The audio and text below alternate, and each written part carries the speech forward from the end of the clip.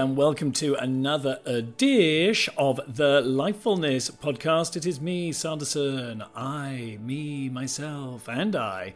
And I've got a really awesome conversation for you today.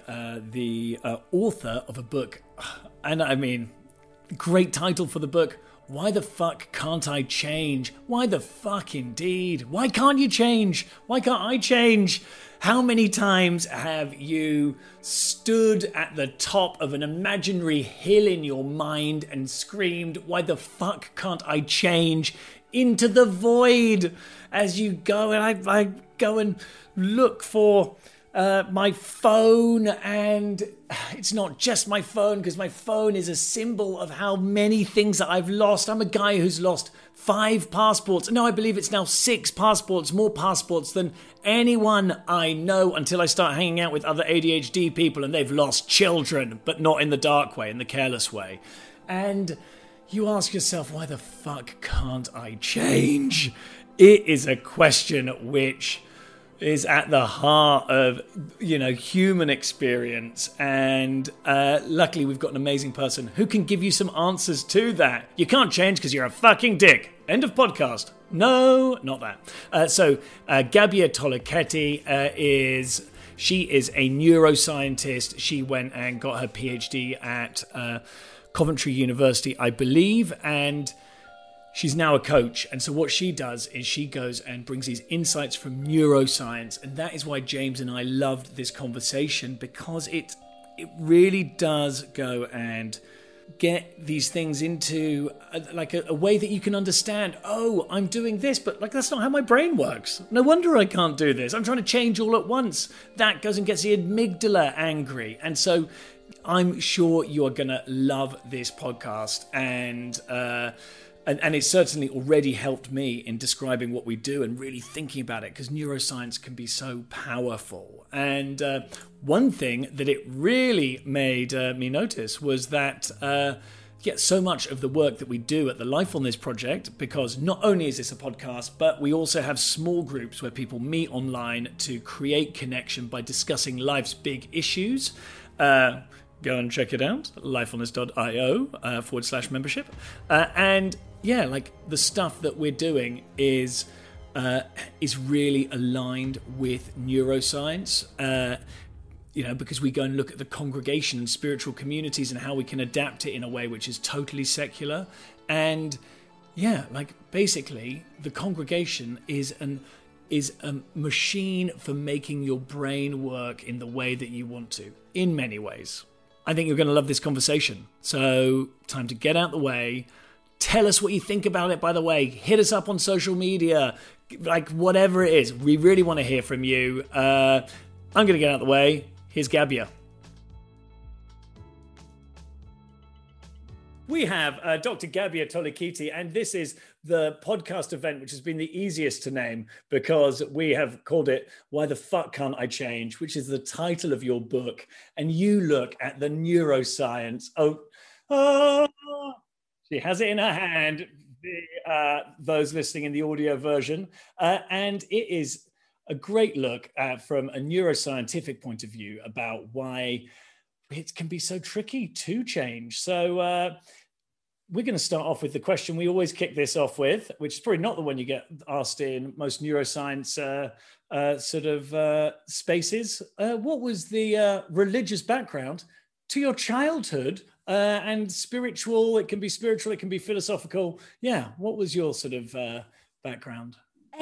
In theory, we were Catholics, but my mom was quite sort of easygoing about it. So we went to the church when we wanted to, and we weren't very strict Catholics as such.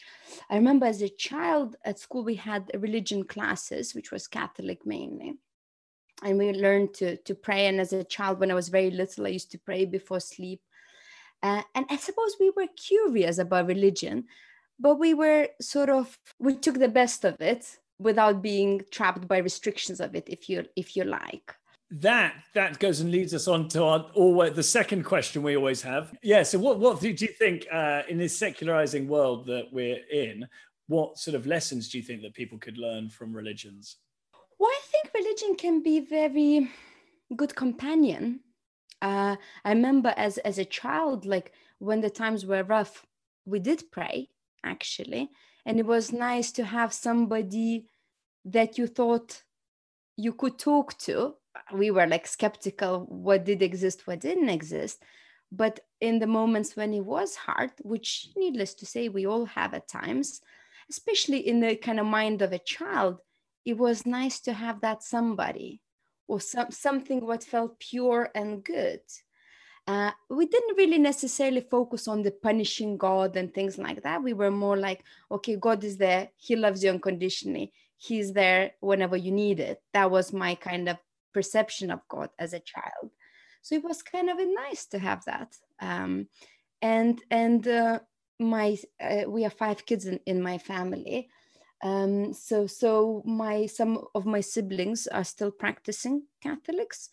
And when I go back to my mom's, we all go to church, for Easter, Christmas, and we pray and things like that. So we do some of it, but I think we kind of adjust basically as we go along. But I think in my family has been the kind of reoccurring thread when things were really rough and things were not in our hands of control. We did pray. Actually, we seeked out, we believed more at these times, which is probably hypocritical, but it was sort of important. It was something that helped us to push through.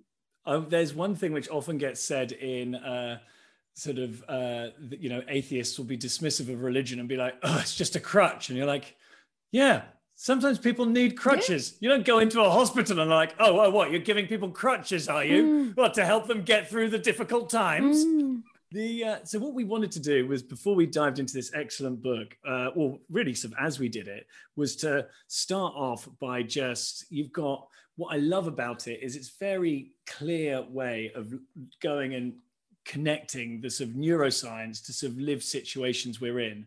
And I was going to do that, but there's one thing that you said to begin with, when you said that feeling of, always having someone that loved you, a God which always cared for you. And it just really made me think about what you wrote about being in a loving, attached environment.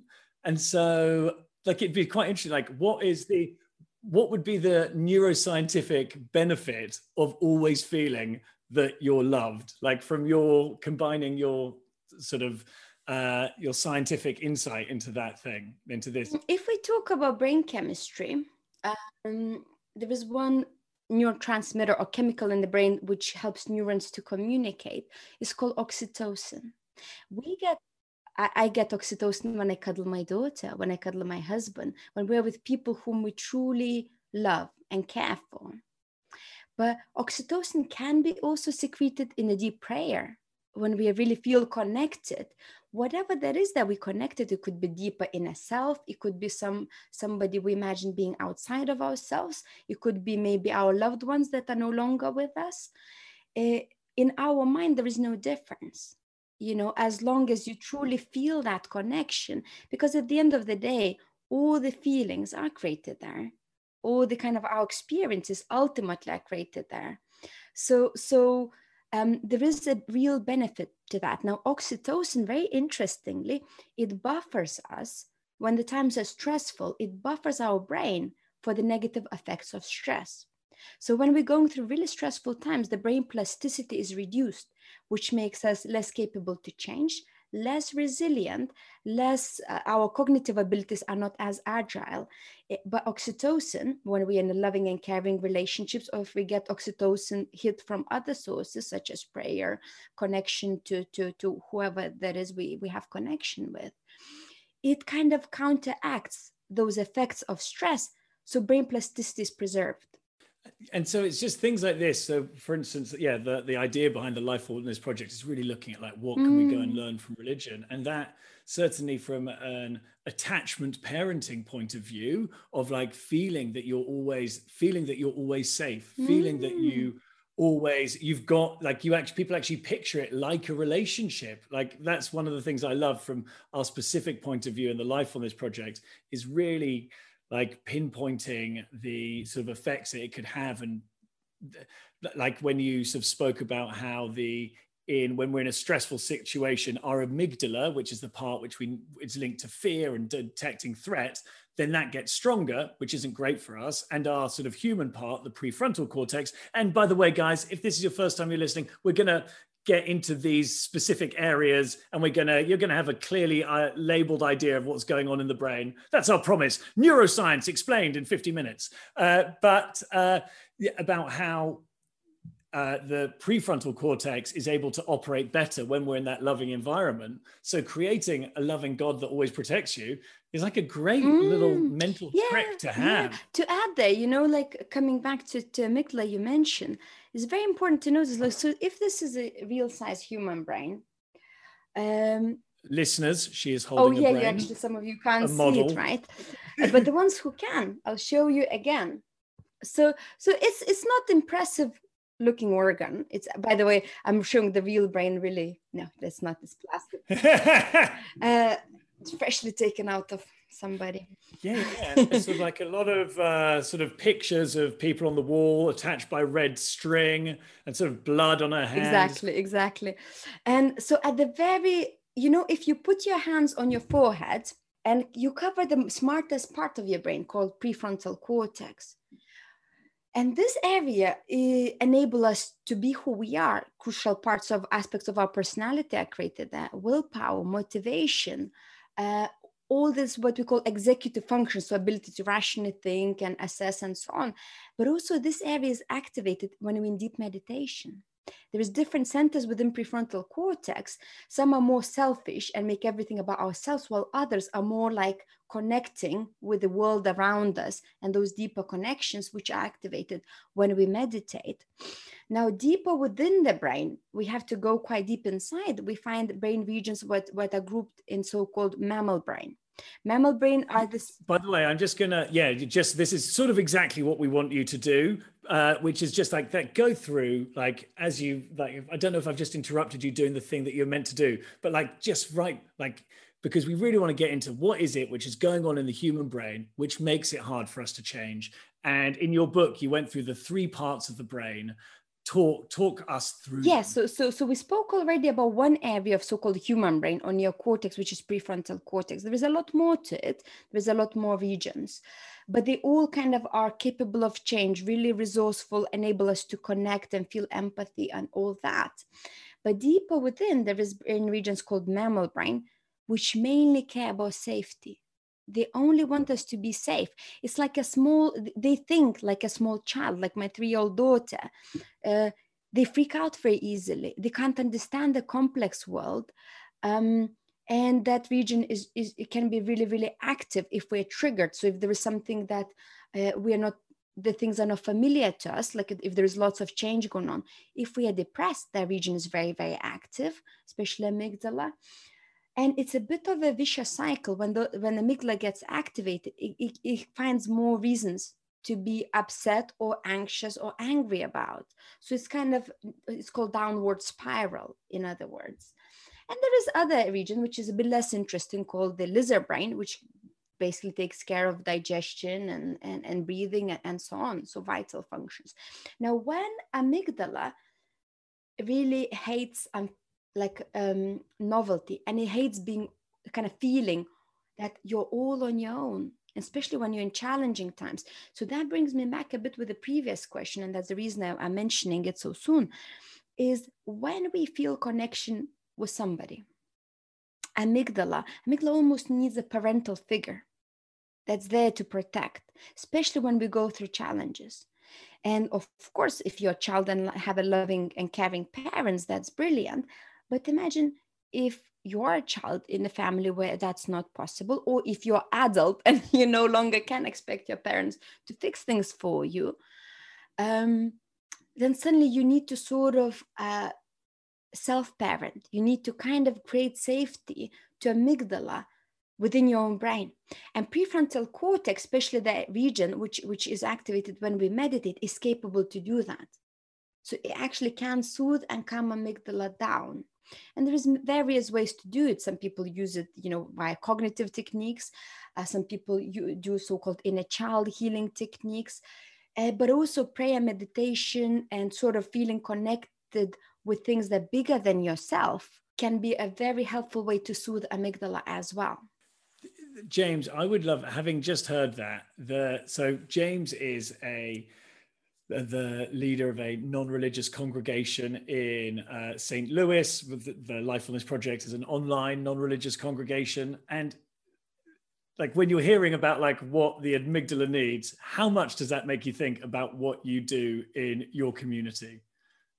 And also that and sometimes that's literal, like when you're in your, like there's, so like small groups, which is a huge part of sort of congregation. We do them at the Lifefulness Project as well, of just someone where you can just say what's going on in your life, and then someone doesn't look at you like, what? You do that? Ugh, gross. Which is our biggest fear as like these sort of chimps with pretensions. It's just, it really resonated so much. And so, yeah, it'd be good, but like using that sort of 3-part model. You've got so just to be clear, like the human part of your brain, the prefrontal cortex, that is the bit where you should be able to make change in a certain way. But then the mammal brain is the one which is sort of fighting against it. Let's go to change. I think there is a bit more to mention when we talk about change. So yes, prefrontal cortex not only wants change, but it needs progress. And prefrontal cortex is trying to bring us back who we are. It wants for us to reach our full potential, to achieve our aspirations and goals. So it doesn't necessarily want a sort of change just because. It wants a change that kind of matters to us. That's part of our identity. And for each of us, that's a different thing, right? So prefrontal cortex is acutely aware what things belong to you as a person and what things are just external noise, basically. And that area is firstly needed for you to sort of be authentic in who you are and create a deliberate, authentic change. Amygdala, on the other hand, it just wants you to do things that doesn't threaten your safety. And change, if it's very sudden, can really cause that disruption. It can freak amygdala out, in other words. Now, however, if we do change in small steps and with lots of soothing and calming for amygdala, that's not an issue. Those two regions, they need to kind of help each other out in order for change to happen. If there is at any point a fight between prefrontal cortex and amygdala is going to win. And the reason being that amygdala can hijack or switch off prefrontal cortex because those two regions are connected with one another, but there is about 10 times more connections from amygdala to prefrontal cortex than the other way around.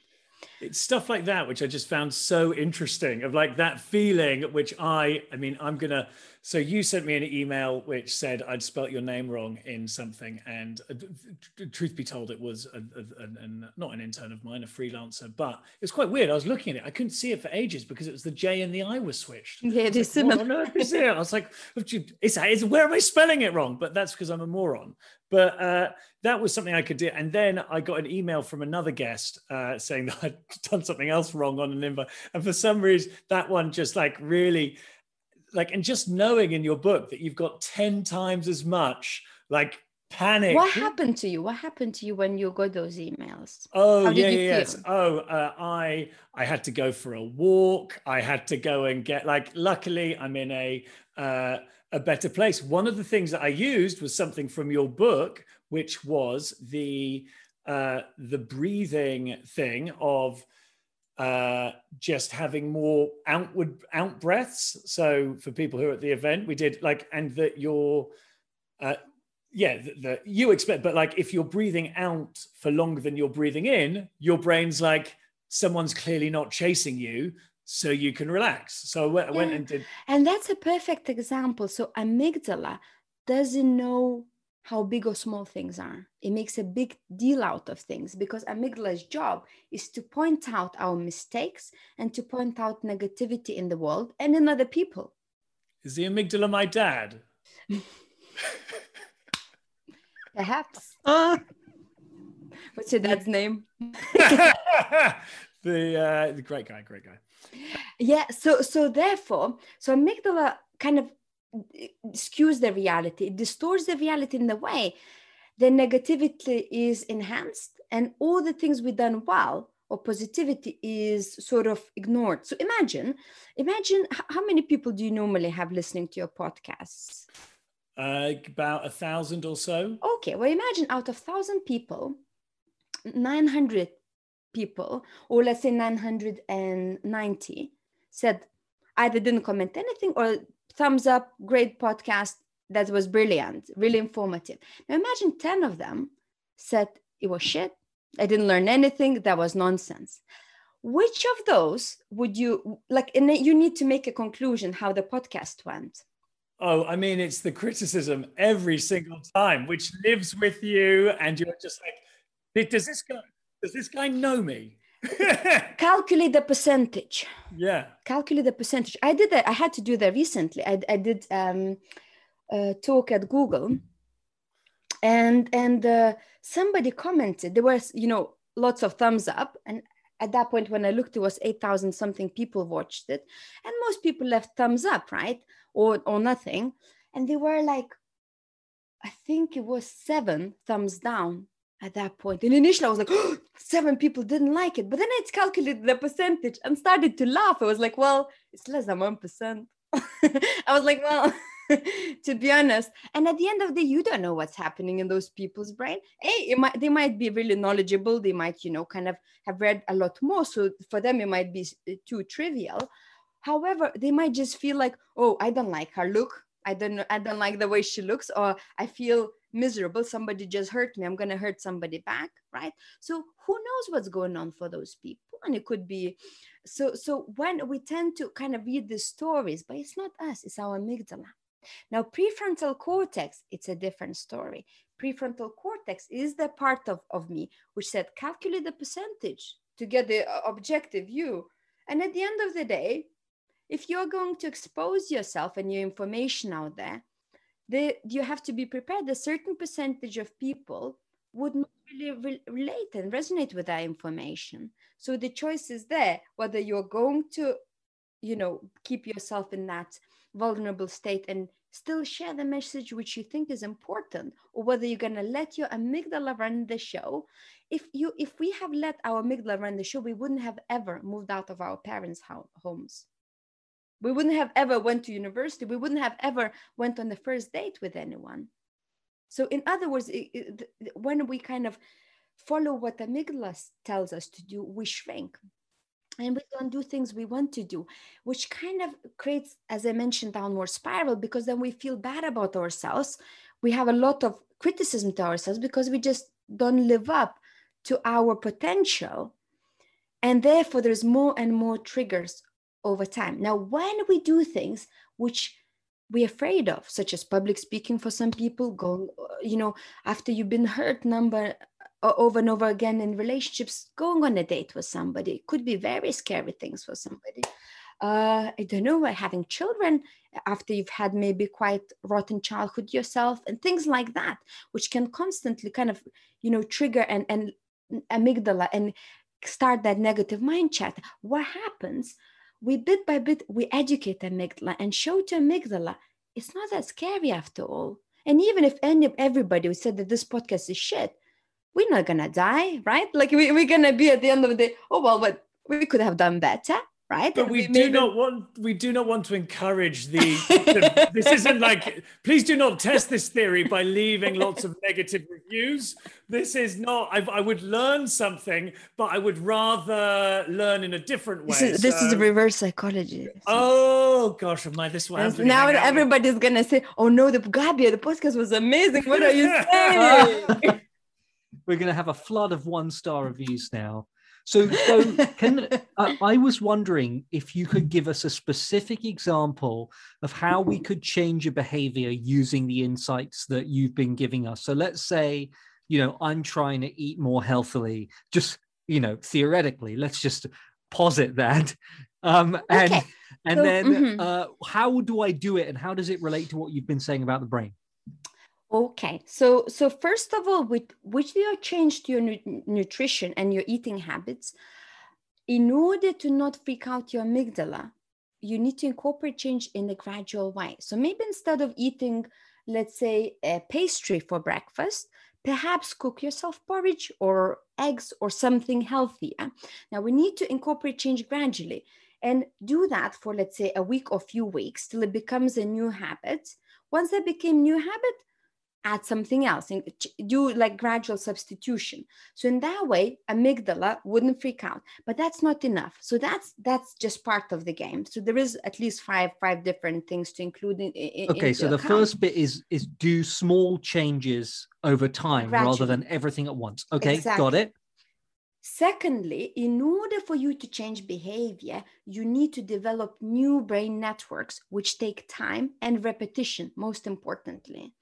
So whatever change you're trying to do, the more frequent you do it, the better. So for example, instead of, if somebody is trying to exercise, if they say, oh, I'll go for a 2-hour jog today, but then they don't go for a jog for 2 months, that's not going to be useful. But if they go for a 10-minute jog every day, that's much more beneficial. So we want to incorporate frequency at small amounts as opposed to lots and at once. So secondly, regularly rather than regularity helps to build and strengthen neural networks. And we need to continue that for a number of weeks till the network becomes strong. Now, how many weeks? It depends. A good rule of thumb is between 1 month and 3 months, depending on how complex the change is. With eating somewhat healthier, 1 month is more than enough. Now, with trying to change relationship patterns, 3 to 6 months might be even too short, right? So it really depends on what exactly we're trying to change. So duration of doing that has to be specific to what we're trying to do. Also, we can't change too much at once. In order for us to change, as I mentioned, we need to use our neocortex to start with before mammal brain can take over those tasks. Neocortex needs a lot of energy and needs a lot of time to replenish and recover. So if we actually are trying to change too many things all at once, we deplete our resources from prefrontal cortex, and then we just fall back to the old patterns of the mammal brain. So that's another component. And that was, sorry, just because that was something which really was very interesting to me. Just the amount of energy that learning takes. I mean, I'm sure most people who listen to this podcast will have like heard sometime that like the brain, that we have got to eat so much stuff, whatever it is, because our brain is using so much energy. And then this front part of your brain is really sort of like needs even more of it, but just how much time that takes, and then how that can be shut off, how if it goes and then triggers your friend and mine, the amygdala. And so it's like, for these things, for me, what I really like about this is, and I think this is one of the reasons why neuroscience is quite useful, is that it does go and maybe it is maybe it's like not as simple as that, but it helps you understand why these things might be happening in your brain, exactly. And then maybe forgiving yourself, and then sort of like there's an explanatory power, which I really... Yeah, so I think what I like about neuroscience most, it helps us to get to know ourselves better. And what I often see most frequently, the biggest challenge to change is not those kind of limitations of the brain, but us wanting the brain to be different to what it is. So us trying to kind of, shape our brain into something else. So we try to change lots of things at once. We don't care about the energy management of the brain. We expect to sleep very little and still be very rational and all that. So we kind of disregard almost what our brain needs. Of course, sometimes we just simply don't know it. So understanding what your brain needs and how it functions can help you not only understand yourself better, but then change things in according how the brain functions, as opposed to keep on banging your head against the wall against how the brain really works. And banging your head against the wall is just not what your brain needs. No, and either. it can no damage. one's asked for that. Yeah, it can damage your prefrontal cortex as well. It's the worst of all worlds, frankly. That's how you got the brain that you showed us, actually. One thing that I thought would be good as well, and maybe sort of as we're going to occasionally sort of go and make it practical, but then get into some of the sort of bits and bobs, the knobbly wobbly bits inside, which I think is a technical term. It'd be like, so we've heard about the amygdala, which is the nasty worry center in the limbic system, which is the mammal brain. I'm loving your book. It makes me feel so much smarter. But then you've also got the nuclear accumbens, and hold on, the ventral tegmental area, which is to do with pleasure in the brain. It'd be great to go and sort of just help contextualize this for people. Yeah, okay, so let's add the last step, the fifth step to incorporating change. So you remember, right, the things I mentioned just before. Now the last step is to figure out, why were you eating unhealthily in the first place? What were you getting out of it, James? Right? So firstly, we need to figure out the rewards we're meeting of this habit, because if you weren't getting anything out of it, you wouldn't have been doing it.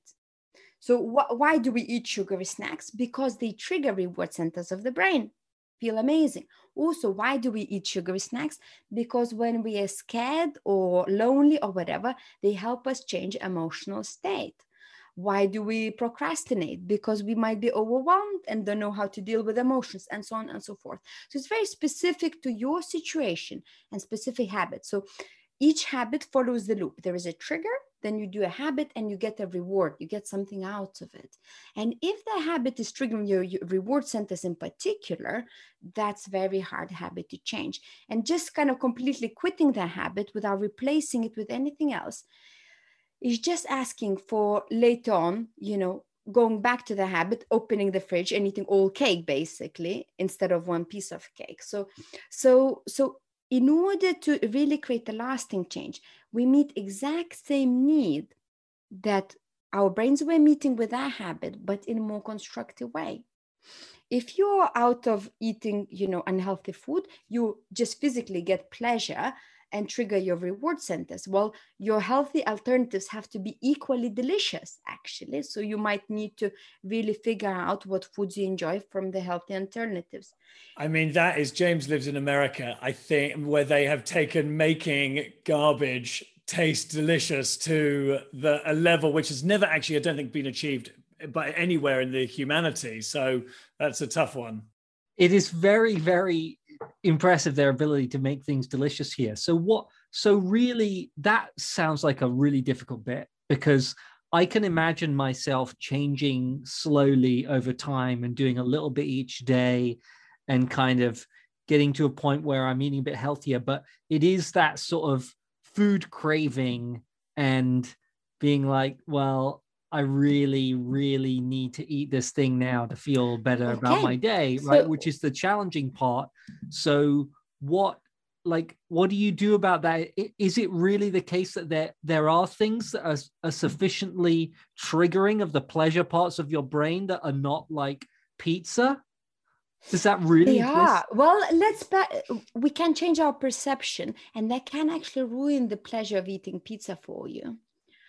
Okay, so if you write down all the drawbacks to you, your loved ones, and anything that's important to you of you eating pizza, to the quantities, let's imagine you eating pizza every night. Okay, let's make it up. Now, if you continue eating pizza every night, what would be the drawback? So we're trying to trigger pain centers associated with you eating pizza every night. So you're trying to make that feel worse as well as the other thing feel better? Yeah, exactly. Okay. So we're trying to kind of, a little bit rewire brain with just our thinking and perception. Then choose another alternative, which you also like, maybe not as much as pizza, but what could that be? Another thing. There's not many things. Like I like Thai food. That's good. Curry. Okay, well. Yeah. There we go. That's great. Yeah, so if you choose... what is of Thai? Which meal of Thai food do you really like? There's like a chicken and basil. I love that. Thai basil is so good. Okay, Oh, perfect. I'm going to get it. So I'm ordering if it right you now while we're on the podcast. Okay, so perfect. And write down as many benefits as you could think of to yourself and anyone that matters to you, and any area of life that matters to you, for you eating healthier, for you making those choices. I love this exercise, because often I've gone and done these things. You say, write down pros and cons, and you're like, write down 50 and write down like really 50 pro, Yeah, 50. well, the brain is smart. You can't fool the brain easily. And this is not entirely fooling the brain. This is using your prefrontal cortex to actually get more objective view, right? Because it's your mammal brain that makes you believe that is in denial that pizza is basically junk food, right? Oh, I'm sure like there is protein in cheese. Not much, okay? Let's be honest. So it's using your prefrontal cortex to get objectivity and to really shine the light onto it.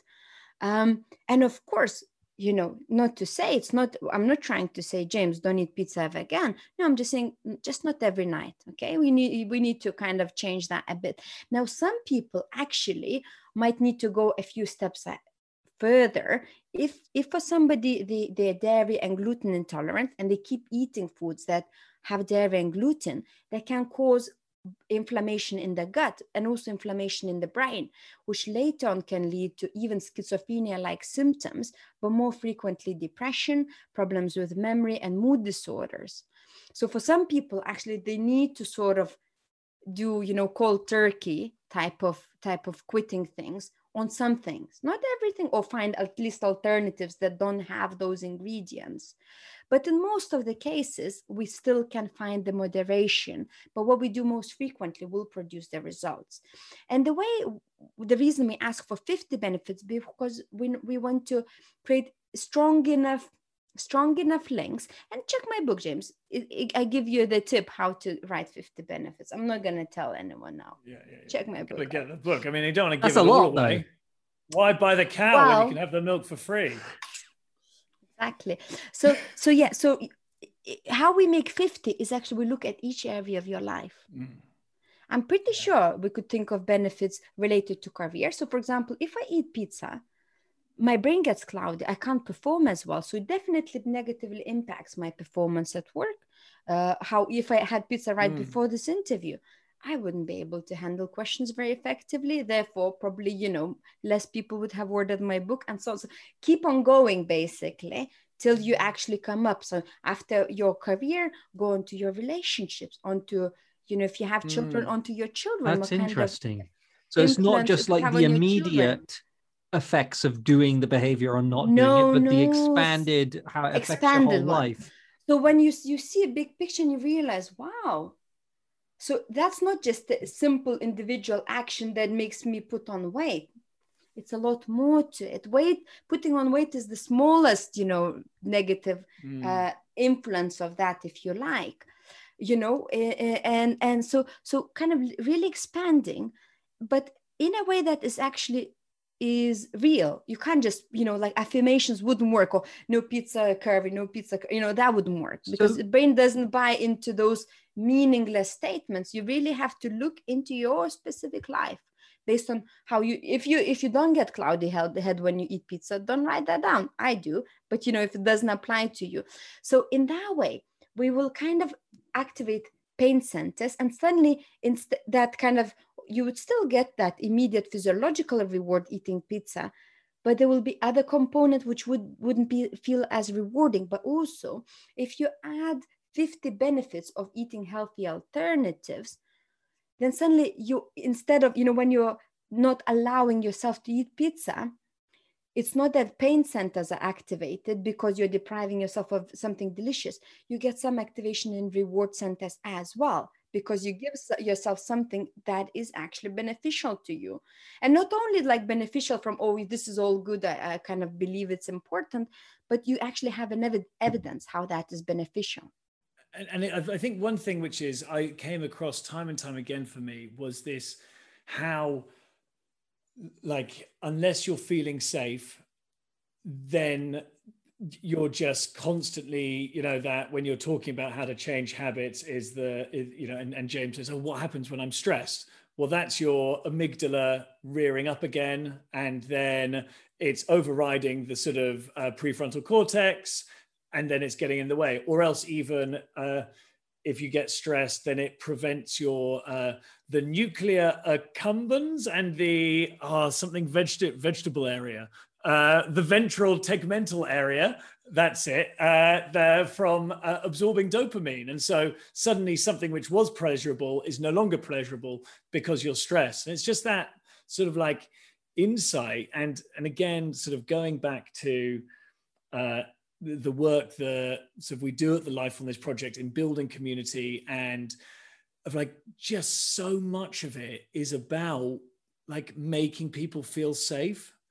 And it's such a cheap thing to say that or, you know, safe spaces, or really, but like as like the brain science literally shows that unless you feel safe, you're not able to act like a human. You're not able to sort of go and let the best sides of yourself come out. And I go and see this in whether you can like go and see it in people who are sort of poor, finding it harder to make good life choices. Like there's loads of studies about how you end up sort of, you know, like for all sorts of reasons, not being able to do the things which would go and get you furthest in life. And then, but then even it shows up in people who have got more than enough, but because we're going shown all these different scary negative messages, like people are like, oh God, I've got loads now, but what if I don't? What if I lose my job? What if if my son ends up like those poor people with nothing? Then he's going to be fucked. So I've got to go and start working more, and so I can't pay taxes or do whatever else it might be. And so it just really made me like aware of why so much of this work is about providing that sense of people being okay, and you know that being really the bulk of like our sort of work and in a way we sometimes it's definitely hard. I could think of situations when it's really hard to create that safety. Imagine if you're a domestic abuse situation, or if you're so poor that you don't know whether you can buy food for yourself and your children, right? So I can imagine certain situations where the constant amygdala triggering is a natural state. The brain is designed to point out that life is shit at the moment. You know, if you don't change anything, you're really gonna struggle. Now, but for majority of us, a lot of those triggers are imagined or perceived, right? So for example, we think, oh, what if I can't pay my mortgage? I'll be homeless. Now, majority of us don't end up homeless. Some might, unfortunately, but majority of us still figure out, you know, if the things go to worse, for example, you know, we would move him back with parents, or, you know, like we kind of come up with the solutions which are still okay. They might not be ideal, but they're okay. But when we get attached to certain situation or certain outcome, we fear if we lose that, we're dead.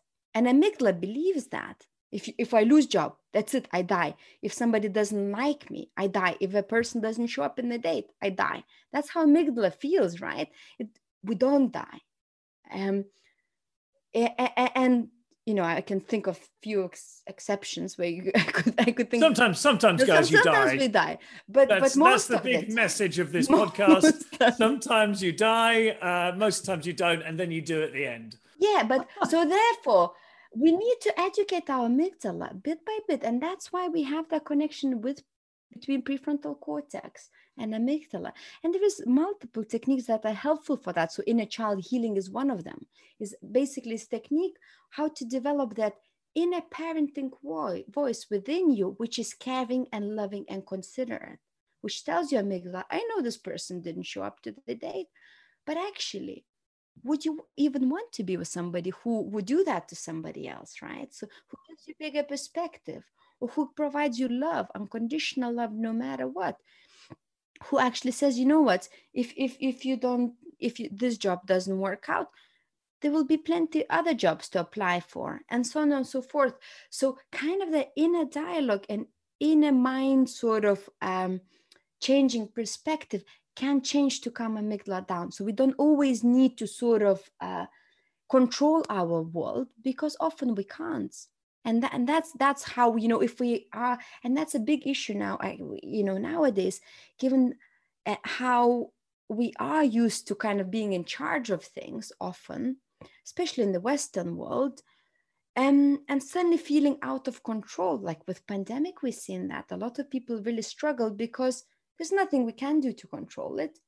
And suddenly we feel out of depth because suddenly amygdala is being triggered all the time. I can't see my family, I can't see my friends, I can't go for a drink to the restaurant. It's horrible, isn't it, right? But if you look back, it's like, this is ridiculous. I can't believe my amygdala is thinking that I'm going to die if I don't have mojito with my friend. And then to that point, like you've sort of mentioned that thing on inner child therapy, and one thing you speak about is amygdala soothing.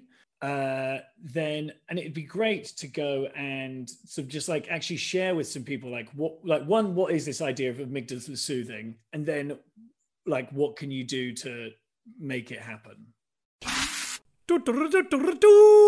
It is time for a cheeky ad break from your sponsors of this podcast, the Lifefulness Project. So just wanted to go and give a big shout out again for the Lifefulness community. It is an online group coaching community where we meet twice a month to go and talk about life's big issues and to just be really open with what's going on. And after that conversation, to turn the insights which come from it into action. Yes, action groups. That's not what we call them. We don't just like talking about this stuff. We like doing it and building the community. And so you can go and find the details below. I'm going to mention it again because this is why we do this. And back to Gabia. Amygdala soothing is just kind of a summary of a number of techniques that can help our mammal brain to feel safe. And imagine if your amygdala is like a small child, like my daughter, 3-year-old child. If you try explaining your child about the mortgage and financial situation, it's not going to get it, right? So it needs really basic things. So what things can help are any oxytocin-inducing activities, such as cuddling, hugging somebody, even cuddling actually a toy or a blanket or a pillow actually still induces some oxytocin. Having a pet, stroking a pet induces oxytocin, having a hot bath or hot shower. So if you feel really anxious and really kind of unwell in yourself, just run yourself a bubbly bath or jump under the hot shower. That would help your amygdala to calm down a bit. Breathing exercises, very brilliantly, as Anderson led us through at the beginning of the activity, where we kind of, had to slow down the breathing out, because when the breathing changes, amygdala gets a proof that actually there isn't a predator trying to eat you. It's okay. If you have time to breathe, it means it's okay.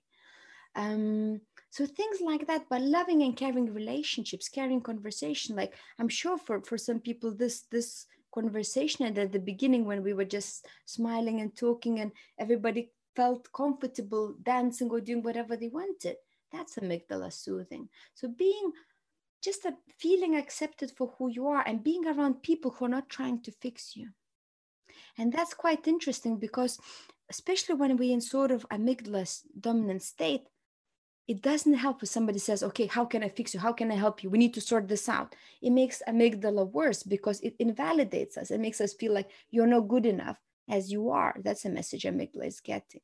So being around people who say, you know what, I know you feel rubbish, but how about let's have a cup of tea? Let's just sit together. Let's do whatever we can together. That's very amygdala soothing, because then we feel that even no matter how we feel, there is somebody that truly cares for us unconditionally.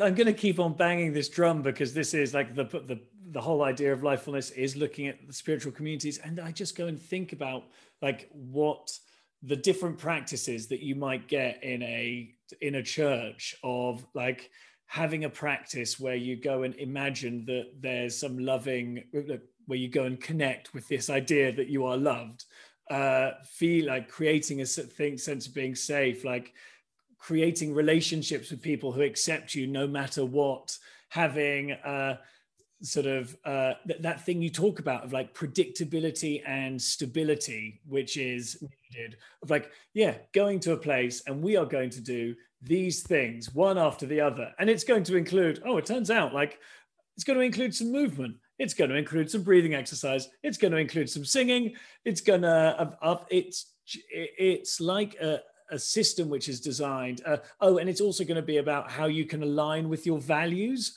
at a real bodily level. This book was just utterly fascinating for me from that point of view. And this thing of like soothing the amygdala, it just kept on coming up again and again. And it was just a concept which was so helpful. So I'll often talk about this on the pod. Like, I was diagnosed with ADHD 2.5 years ago. So when you said, what did you feel when you got that email? I mean, sometimes emails drive me like absolutely loopy. Like, there'll be something which I haven't, like, I've forgotten and I should have done it, but like, I'm a fucking idiot. You should have done. No wonder this is happening. No wonder what. And it's when you, that thing of like, actually your amygdala becomes hypersensitive. And I was like, yeah, it just feels like you've got this like a little snail with these little sensors, but they're really long and they can bump into everything. Yeah, that's a very good example, you see. So thanks. We all have, like, according to the in a child, in a parent, and in an adult model, we all have those kind of dialogues going on. So what you just explained is very critical in a parent in your brain, which makes your inner child just wants to be loved. Your inner child just wants to get things right, just wants to feel safe. And if the inner parent saying you're rubbish, you're not good for who you are, no wonder the child feels, it's basically like beating a child, psychologically there. So what we need to do is we need to use our inner adult, our prefrontal cortex, to say, my inner parent is a bit berserk. It's actually been over lifetime and, kind of not getting things right and not knowing why, because I didn't have a diagnosis back then. I didn't learn that actually I had valid reasons for actually doing lots of spelling mistakes and leaving things last minute and forgetting things, right?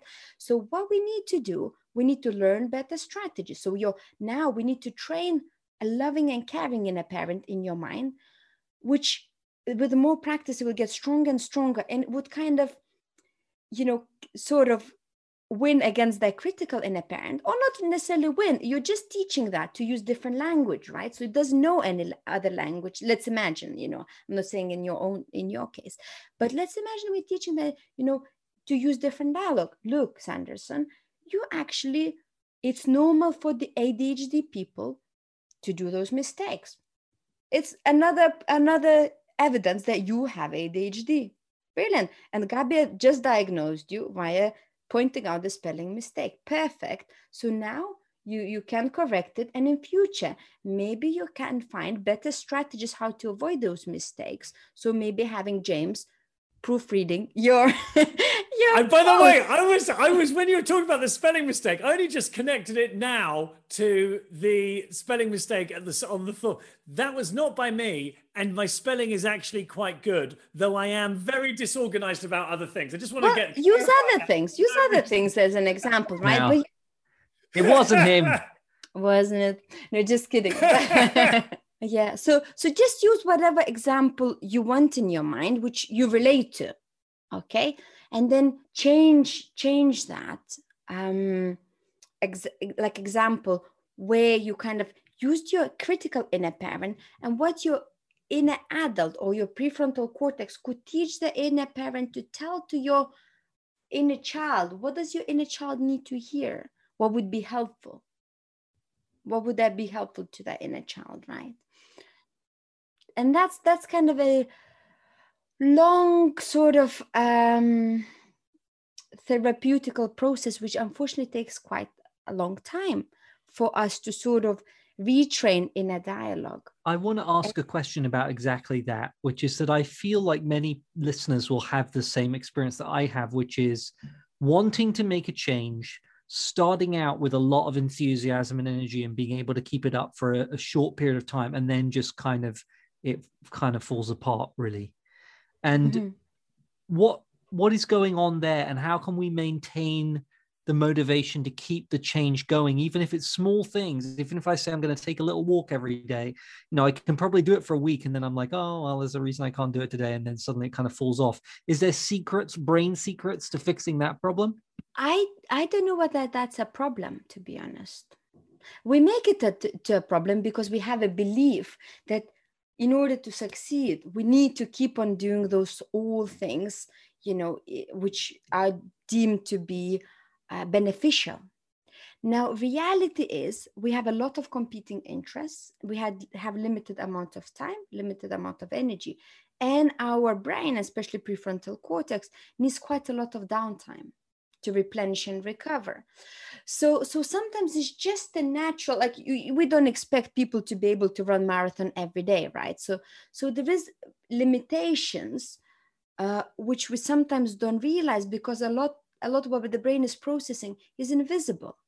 Like dealing with emotionally challenging situations, eats up brain resources like hell, right? It completely drains our energy and changes energy levels.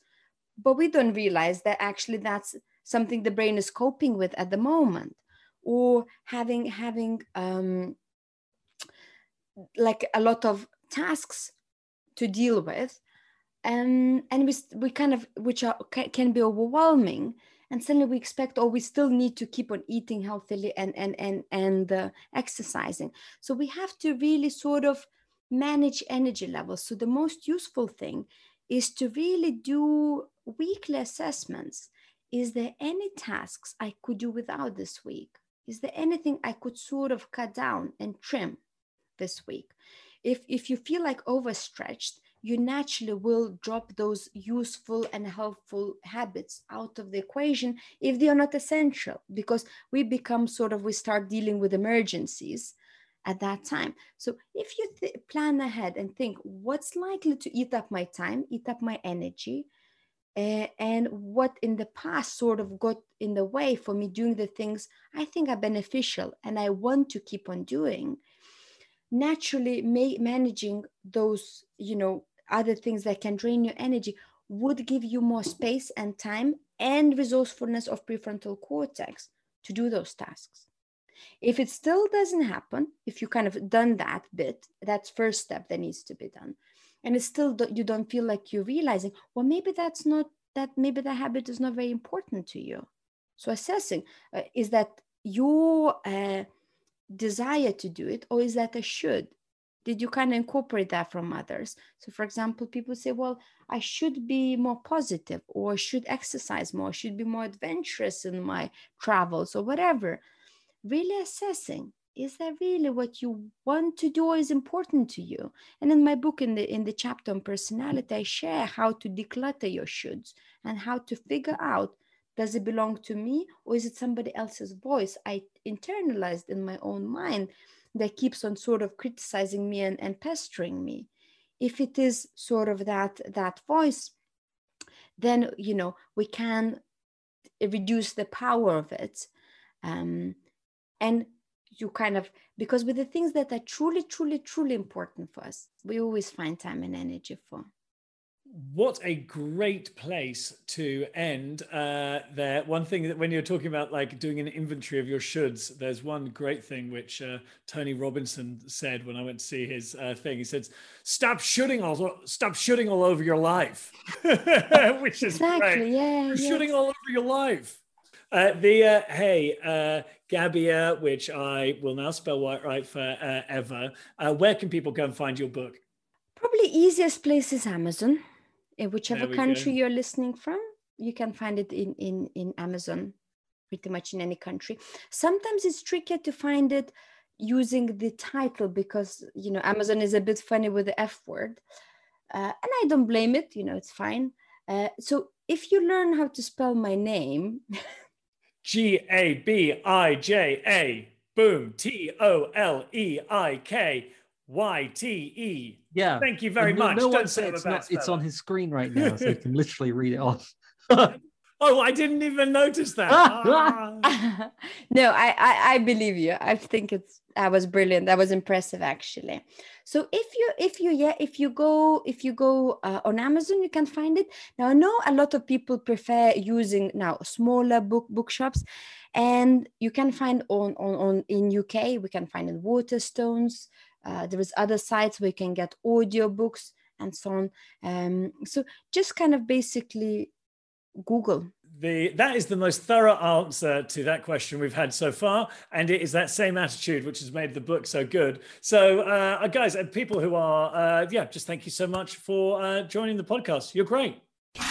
Okay, well, look, the wrap-ups are going to be a bit different. Is that now, because we've got what podcast listeners won't know that before we record the podcast, there's like 15 minutes of movement and singing and meditation that's really fun. That always means that when we start, we're all a bit giddy and excited. And then after it ends, we then go and have about half an hour of discussion with the people who are part of the event. So, hey, what did you think of Gabia? I loved that discussion. I just took away so many practical tips about how to make changes that I want to make in my life. And having that neuroscience framework really helped understand how it might work. That was the thing that really struck me, was often you have these tips about how you should make small changes and do them regularly and stuff. And it's not stuff that is groundbreaking to anyone who's done a lot of trying to change themselves before, but the scientific framework that kind of makes it convincing that, oh, you're training different parts of your brain to work together in a better way. And that totally makes sense to me. And I'm really excited to try it out. I think that's one of the most interesting things about this, other than like all the science, is actually why at the moment we take neuroscience seriously. Because we can't get this from God. Yeah, right. In fact, you can sort of do anything nowadays, he says, whilst holding his fist up to the sky, complaining about the future. But everything's, sort of on the table. There's there's a pretty broad range of right and wrong. But actually, with neuroscience, you're like, okay, this is what's happening in my brain. This is why this isn't just some platitude. This is the sort of cause and effect it has. And I think that's like the sort of, there's something about the authority, there's something about the sort of mechanism. I'm just really interested about why it is, particularly at this moment, that this is a language which is really resonating with people. I think it's sexy. There's something cool about all those lights lighting up in your brain. One of my favorite studies is one that shows that people will believe the results of a study are more credible if there are pictures of brains in the study, even if the study itself had nothing to do with neuroscience. So there's clearly like a healthful haze around neuroscience that makes people buy into it. But when our brain is the source of our experiences, it's also massively plastic. It's changing all the time. And we know that it changes because of the experiences that we have regularly. And so it makes total sense that if you want to change habitual behaviors, you have to start slow and small over a long period of time to literally change the connections in your brain. And we don't know that works. So it's just so credible. That's what I like about it. Yeah. And for me, a big thing was that amygdala soothing of just like, once you see, like, you've got this little fucking time bomb in your head, which actually got your best interests at heart, but yeah, like that it literally switches off a part of your brain. That's like it switches off the rational part of your brain. How did you like that, guys? James and I just found it so fascinating that there's something about neuroscience. I think it's really interesting from a sort of point of view of authority. Like, why is it that, when you go and hear something from a neuroscientific point of view, it just it feels like something you should put into action. And it really made me think that there is where do you go and get authority nowadays? It's not from a Bible. It's not from. It could be, by the way. Well done for you for stretching your mind and coming along and checking out a podcast, which is probably not on the advised listening list from the Pope, which there definitely is one. Maybe we are on it. Listen to your enemy. That's a list we're on. I don't know, and it's not even like, a lot of the stuff you sort of know, but there's something about the clarity, and maybe it's just the straight up insight, but I think it's also about the language which we're willing to hear in this world. And so it really made me reflect on how we talk about lifefulness. And, at the start, I said, what we're doing is a sort of amygdala soothing machine. And that's come across in the podcast as well. Because as she was speaking, I was just like, oh, we're doing that. We're doing that. We're doing that. Oh, that's what that is. I like that idea of when she was speaking at the start of, that feeling of having a loving figure who is caring for you. That's going to really help. And it really made me reflect on, actually a lot of the stuff we're doing here, like lifefulness is, if you listen to this, you'll know about the 6 pillars of lifefulness and all the different theories behind that. But at its heart, it is just about loving life. And actually, it's really about sort of developing a relationship with your life, of thinking, actually, how I feel about my life is the most important relationship there is, guys. But it really is it's going to be how you think about your life is going to affect how you think about everyone in your life. It's going to affect how you react to things.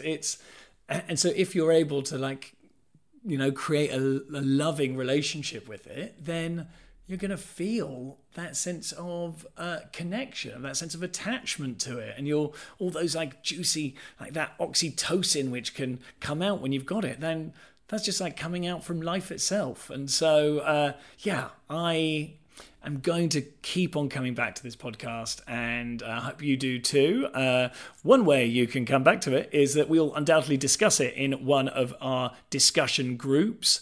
And we're now also when we record the podcast, there's also an opportunity to go and watch them live, and we also have a bit of a community meetup then. So I want to say thank you for listening. Thank you to my mum, my dad. Thank you for everyone who's enabled me to get here, and really hope that you have a brilliant rest of your day wherever you are. Maybe you're turning in, maybe you're turning on, maybe you're tuning up. But whatever you're doing, we're sending you lots of love and care. And, we mean that, right down from the hairy soles of our feet, because James and I have got hairy soles of our feet. Who knew? So thanks for listening. Thanks to James Croft, the amazing, the wonderful, the soon-to-be slimmer James Croft. Thanks to Mav Shetty for doing the editing. Thanks to Will Andrews for the artwork. And thanks to Roman Rapak and Miro Schott for the music that you're listening to right now.